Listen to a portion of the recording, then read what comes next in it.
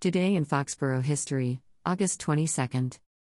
Vintage Trouble opened for AC/DC at Gillette Stadium in Foxborough on August 22, 2015. Explore and learn more about Foxborough past, present, and future at 02035.org. Also on this day in Foxborough history. 1. August 22, Nancy Marsh was born in Foxborough on August 22, 1786. Her parents are Amariah Marsh and Lois Fisk. 2. Primus and the Disposable Heroes of Hip Hoppersy opened for U2 at Foxborough Stadium in Foxborough on August 22, 1992. 3. Vintage Trouble opened for AC/DC at Gillette Stadium in Foxborough on August 22, 2015. 48,000 people attended the concert. 4.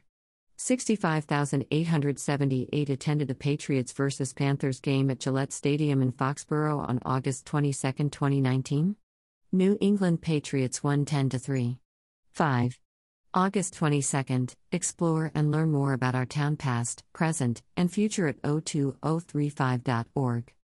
What do you remember about this day in Foxborough history? Are you a descendant of one of these people or live where they used to live?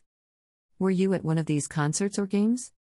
#Foxborough Fun Facts #Fun Facts 02035 #Did you know Foxborough #Did you know 02035